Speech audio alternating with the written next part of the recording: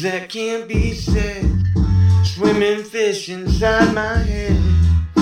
They sing together when they leave. Broken, chipped off pieces of their hearts fall in the fishbowl. Just fish food whenever they're apart. There's no substitution for the brain or the heart, but neither can replace the pain of emptiness. When one soul is split into two and made to live far away through necessity. How to give the best of me to the best of you when there's no best of me to give to you. It was stripped away and hidden like a shadow blown through the breeze. And when I found you, you were broken, bruised and beat. I was on my knees, below the feet, ready to leave. I saw you and tried to help. To see what I see, you saw something in me I never meant for it to be seen.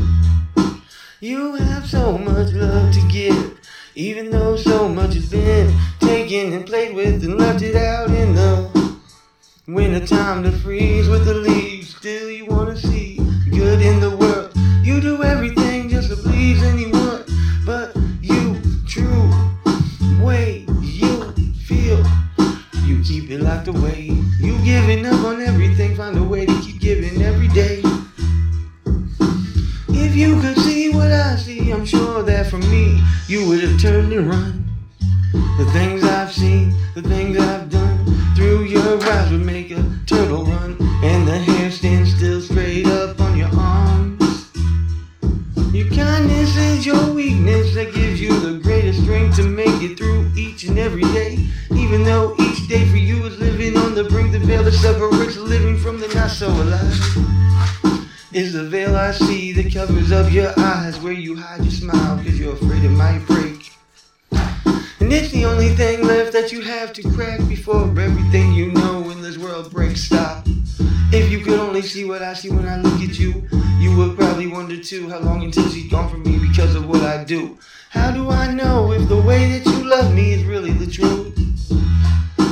I watch uncomfortably for even the slightest wrong move. I wonder how much more of me she can take, and worthy that I may be the crack her lips, make then takes and breaks her smile away.